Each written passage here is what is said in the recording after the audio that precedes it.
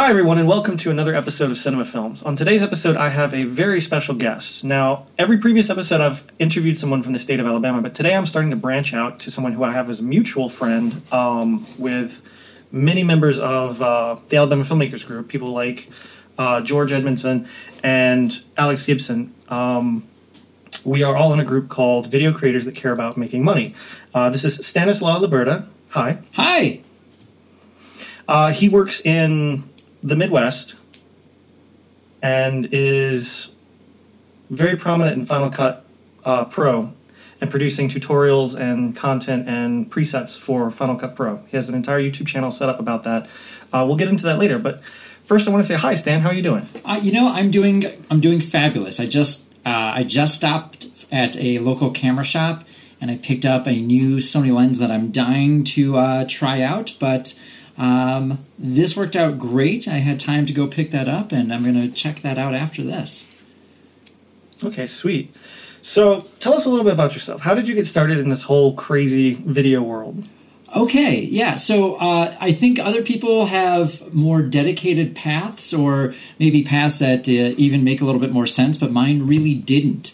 I guess it kind of started with me back when I was about 18 or 19, and I grew up in Chicago, and I was filming different bands, friends' bands, or whoever came through at a place called the Metro in Chicago. It's still around.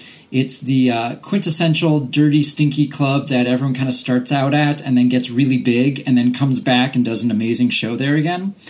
So I kind of started with that with like a Canon GL2, and eventually I made my way into like wedding videography through my brother-in-law and then a couple other people. And I decided, it might be kind of fun to go and get a little bit more serious about this. And I took some classes. I got a degree. And unfortunately, I realized that my degree in the specific place that I went wasn't, I would say, not really the best. It wasn't terrible, but I would not necessarily go out of my way to put it a top recommendation to do with the things I wanted to do, which was to work in VFX, television, and movies. And so that was kind of my path. After that, after I got out of school, I was kind of, everybody kind of cuts their teeth on either their first jobs or looking for their first thing. And I was working for my friend Apollo Marquez, who owns a couple nightclubs in the Madison area.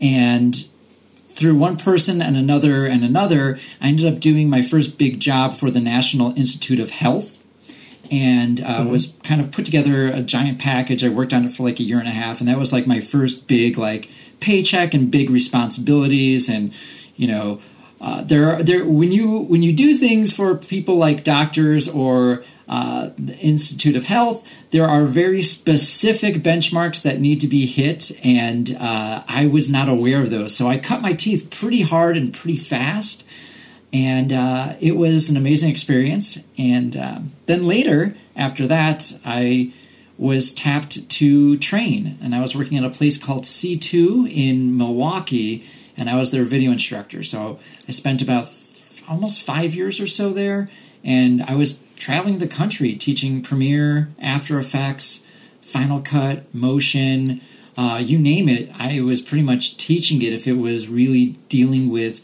production and post-production. I can't say exactly specifically which clients that I worked with due to NDAs, but I would say a significant amount of Fortune 500 companies, and I did some pretty cool things.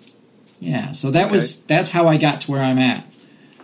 So essentially, your entire first years of working with video was between nightclubs and that music club, correct? Yeah, and then weddings. So it was very opposite. It was very, here's please don't spill beer on my camera, and hey, there's the drunk uncle who's trying to pose in front of the camera. So it was very interesting time to learn. Gotcha.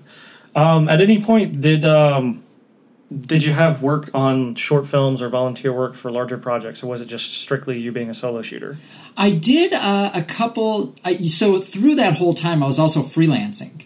So I would pick up lots of different jobs for, I would say, a lot of screen replacements. I kind of became the screen replacement guy and the tracking guy. And that paid a lot of bills, and that really kind of got me more focused on some of the VFX stuff that I really wanted to do and still want to do, and I'm still kind of building that up. Okay. Yeah. Were you working in Final Cut at the time? I was not at all. Okay. So I was like everybody else. I didn't take Final Cut Pro 10 seriously at all, and I was still cutting on Final Cut Pro 7. Even when I was in school, I was doing some work for the school, and I was cutting in Final Cut Pro 7. And we actually had one of the engineers from the Pro Apps team come and try to sell us on it, and nobody was biting. And looking back on it now, I think it was really just a hard sell. Either people didn't understand what it could do, or they didn't want to understand. And now where I'm at now is I love Final Cut Pro 10 and I want it to be even better. And I see all these other ones and I'm like, oh, hey, Resolve's doing some pretty cool things. Hey, that looks a lot like Final Cut Pro 10's like timeline. Mm-hmm. That's pretty cool. So it's kind of, it's weird to kind of, I guess, grow up and see like, oh, I get it. Yeah, it's kind of weird to see. Because I was just getting into this stuff when 10 came out, and it was weird to see everybody hate on the magnetic timeline and ripple editing, and now everything's about ripple editing almost. Yeah, and I think it's really interesting too, because as it's been around for like 10 years, and I've watched in the last few years Adobe put out their Rush, which is very similar. I'm watching Resolve do this, so that tells me like, oh, okay, this is a pretty good idea. And all of a sudden I see people like, what is this Final Cut Pro even about? My deep fear is that that there's not enough, I don't want to say development because they just hired a whole bunch of people, but there hasn't been a lot of the updates that I would personally like to see in Final Cut Pro. On that note, I feel like Apple may have also written off Final Cut themselves when it didn't launch initially. So people didn't take to it at the start. They've done just enough to keep it stable, but they haven't really pushed too much in the way of new features. The most in-depth, new update they've done was whenever they added the color tools that they added. Well, so I'll agree with that those color tools were there, and I think that's really interesting because it's kind of one of those. I think one of the bigger updates was actually the 3D text. But if you look at everything Apple does, it's always they do something as a test for something bigger. So, for example, the iPad Nano. It's like, hey, this would be great as a cool watch. And then 8 years later, here's the Apple Watch, and you can't find the Nano anywhere. And you see Shake, and you're like, wow, this is really, really cool. This is way too complicated and too expensive. Let's cut it all down. And hey, Apple Motion looks pretty rad. And a lot of it is Apple Shake. And so I think it's interesting. I think that we're at, I can't say for sure, but I think we're at a breaking point where there's going to be a watershed moment of some amazing features of Final Cut Pro that are on the horizon. I hope so, because I like the software, but I find myself using it less and less these days just because of integration and Resolve with like offline editing and other things. All right. So that's basically like I feel like your career so far is in a 3-act arc. So that's Act 1. Tell me a little bit about Act 2, because I know that you worked at a television station in Milwaukee at some point. Yeah, so it wasn't actually Milwaukee, it was in Madison. Okay. Which is I guess a cruel joke by God that I lived in Madison for 10 years, and then I got a job in Milwaukee, and then my girlfriend got a job in Milwaukee, and I immediately got a job at the TV studio back in Madison. So I was commuting for 3 years, about 15 to 18 hours a week. And I'm not too familiar with the area. What's the drive like? Is it heavy traffic? It's about an hour and 10 minutes each way, mostly highway. But I'll say about 30 minutes of that is just dealing with the traffic in Madison, which is just what it is. Gotcha. Do you mind if I ask what TV station it was? Sure. So so this is actually my favorite career point, working in production. I'm actually at the height of my career, what I feel like now, the work I'm doing now. But as far as working in a production facility, I was working at Wisconsin Public Television in Madison, Wisconsin. And a lot of people don't know this, but that's where like the first radio station was, and Radio Hall, and there's so much history in there, and it's incredible. It's an incredible facility. It's the largest operating studio in the entire Midwest. It used to be Oprah's, and then it was Prince's, and those, as far as I know, are not operating. And they have 2 very large studios and a smaller studio. And we were doing live production, we were doing scripted production and documentary features. My responsibility was a lot of motion graphics, so titles, openings, lower thirds, and then also live graphics. So we have a new show, or they have a new show, I don't work there anymore, called Here and Now, and a few other shows like 30-Minute Music Hour, and I would be responsible for working the live graphics. Okay. I've been curious about that before. How do you do live graphics? So there are specialty software systems. There's a few out there. So any sports that you see, there are basically rack-mounted specialty hardware, software packages that are character generators. And what's really special about them is the way that they have their own alpha channels and their own buffers, so they can kind of take a video feed and kind of cut it out and put stuff on top of it with hardware. That's the most important part. Things have gotten a lot more integrated and a lot more smarter, whereas before, and it's a lot of other facilities, you would have to type in every single thing and then kind of put it into a call sheet, and it was almost like a full script rundown. What's going to happen here? Okay, dial in this number and then have it go. Now you can do things via SEMPTY. You can pull stuff from online and other repositories. So, for example, if someone scores a goal, it would automatically update and feed the stuff in, and then really you're just queuing up different things too. So it's kind of like After Effects, where you can build out everything and anything, but you have to know how to do that. Okay. But it's all hardware-based. Yeah, a lot of those machines are hardware-based. Things are starting to move software-wise in a lot of ways. In my other life, I do some traveling VJ events, and I use a program called Resolume Arena. And what's really cool about that is it's almost like having one of these whole character generator rack mount servers that I can run on my MacBook Pro and feed 4 1080p feeds, live camera feeds wirelessly through an iPhone, and still pull up graphics and clips on top of it without any slowdown. So things are changing pretty quickly. Okay. So you work at the public television station. That was almost exclusively graphics, or did you actually do any of the editing for shows for broadcast? So I did mostly motion graphics. I was also producing and directing an animated feature. So we have another show at Wisconsin Public Television called Wisconsin Life, which is kind of a magazine show. They would do interviews and short stories about all these different people and different things in Wisconsin.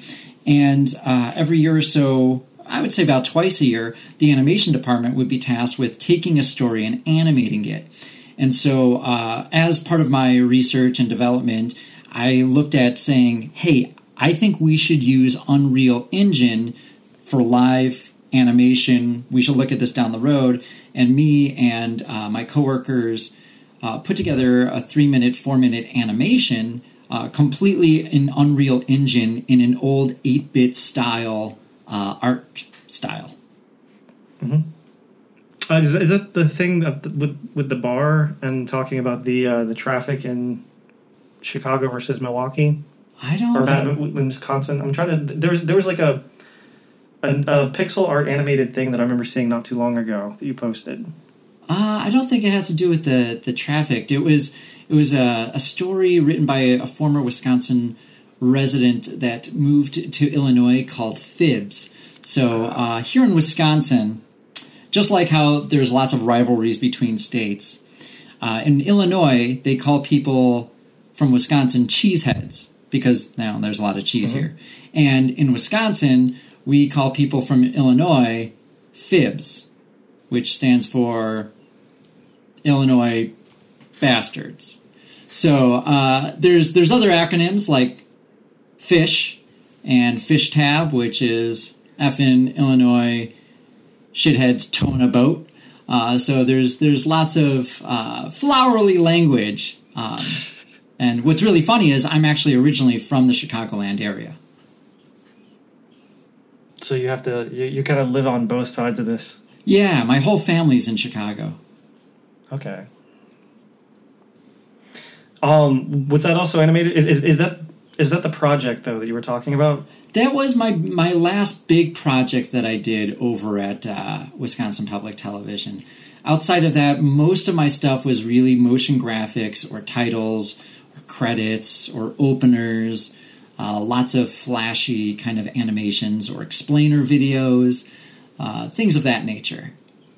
Okay. Oh, you know what? Actually, I did spend a good year. I can't believe I blanked on this. I spent a year and a half producing every single promotional video. So if you ever watch PBS, there's lots of local, I don't want to say commercials because they're not commercials, but they are sponsorships and granters and a way for us to promote our granters. And I was the grantor producer exclusively for about 2 years, and I had produced something like 400 or 500 of these different spots for everything you can think of. A yarn store or a car dealership, you name it, I had to make those pixels dance. Was that almost exclusively motion graphics, or did you also go out and have to have people shoot video for those? I was provided video or photos, which was always a little bit more of a challenge when it's just like, here's a single photo, make this exciting for 20 or 30 seconds, and then I wouldn't necessarily have to shoot a lot of that. Gotcha. Okay. Do you mind if we move on to what you've done since leaving public television? Yeah, absolutely. So, go ahead. Sorry for interrupting. Do you mind if I start off by asking about the YouTube channel that you run? Yeah, go ahead. So, I run a YouTube channel called AV Ultra. Before I took the job at Wisconsin Public Television, I was working for a company called C2 where I was doing all this training, and I was constantly contacted by different companies, schools, or whoever to ask if I could come out and teach them for a day or a week or a month or whatever. And I didn't have time for that. And I thought to myself, it'd be great to still be able to offer these things to people, but how can I do that? And so I was like, why don't I take all this training that I've developed for like the last 5 or 7 years or so and put it all online? And so that's what I did. I first started, my very first video I put together was for the Adobe Media Encoder, which so many people don't know or don't really know about, and it's phenomenal. The only thing it's missing is distributive rendering, which they could just turn on as far as I can tell, but they don't. So that was my very first video, and I had a good response from that, so I put like all my Premiere stuff on there. I put a bunch of After Effects stuff on there. People ended up buying out some of my After Effects stuff, so I had to kind of take that down and give it to them, and I started putting together Final Cut and Motion. And Final Cut was fun for me because like I was getting really excited about Final Cut, and Motion in particular was very challenging because it was so new and different from After Effects that I made it as a personal challenge for myself to take everything that I would do in After Effects and do it in Motion. And I found out that, holy crap, a lot of this stuff is way easier and it's super cheap, $50, and it's totally integrated. This is great. This is awesome. So I kind of ran with that, and as far as I can tell now, my Motion videos are some of the highest ranked and most watched motion videos out there on the web as of today. Okay. With Apple Motion, one of the things I've always wondered is about the stability of the software. Have you run into any problems with that? No, I haven't. Okay. The only times that I actually run into any kind of crashes or stability with Motion is when there are third-party developers that are making it do things that it really wasn't designed to do, and I understand it. Is they want to create their own things, and Apple, as far as I can tell, is very closed. You can't really see anything in Apple Motion, so a lot of these developers have a very small pool to kind of work with and have to use their best judgment. And sometimes that doesn't lead to perfect compatibility. Okay. The reason I bring that up is because at one point I was making a color grading app for Motion, but I could never get it to actually run without there being some sort of crash or compatibility issue. So I was just curious on your perspective on that. Was that the thing that me and you were talking about? Yeah. Well, so for the people listening, at one point I was developing a color grading app for Final Cut and using Motion as my platform. And it wasn't necessarily film emulation so much as it was film simulation. The idea was to take the linear data coming in from the camera, split it into RGB, and then recombine those with roll-off at different heights and wavelengths, almost like using a low-pass and a high-pass filter to sort of mimic the way that dye and film would actually fade off at the top and fade off at the bottom. But it would still look like the footage from the digital camera that you used. It was just kind of like a nice way to clean it up a little bit. But for some reason, once you start getting footage doing playback in Final Cut, it would crash. I went in and I worked with people who knew Python to try to do like a Python add-on to keep it stable. That never worked. We tried offloading to a GPU type system using another add-on that was created for this, and that never worked perfectly for some reason. Motion just didn't like the idea of splitting RGB channels into separate entities and then recombining them. Yeah, and I think that is currently a limitation because I have another friend, George, who was working on something not similar, but he was working with RGB values. And to be honest, that has been one of my biggest problems working with Motion in general was even before this color update, I was constantly sending him reports being like, how can I, as a compositor, properly composite without having access to just the red, green, and blue values? Sure, I have them in my dropdown. I can view them, but I can't really manipulate just those values before even this color stuff. And even here, it's a little harder. I can't necessarily separate them out. Mm-hmm. That's one of the reasons why I love what Resolve allows you to do. If you want to split things into separate nodes, you can have a node tree dedicated just to each channel, and then add effects or add adjustments specifically to the red, the green, and the blue without having to worry about it affecting all of them. Yeah, and I think that's really interesting what they're doing, and I've been keeping an eye on that, and I've been very excited about what Resolve is doing because they seem hungry and they seem like they listen and they're watching everyone. I think with other companies, they want to react very quickly, and then when they do, either something breaks or it doesn't necessarily tick all the boxes. And Apple does the opposite. They watch everybody else and they research and they really look at why something needs to work. And then when they design it, it's usually incredible. It just takes more time. So aside from AV Ultra, what else do you have going on? So currently, and since I left, and really the main reason why I ended up leaving Wisconsin Public Television is now I'm producing things for Motion VFX. And Motion VFX, for people that don't know, are probably one of the bigger Final Cut Pro and Apple Motion template and plugin makers. And that it's been incredible. Everyone over there is so professional, so great. And it's been an incredible opportunity. It's been tough. Like we have a lot of different projects that we're working on at once. And my goal is to be able to create tutorials to best describe things and show how people can make some really cool things.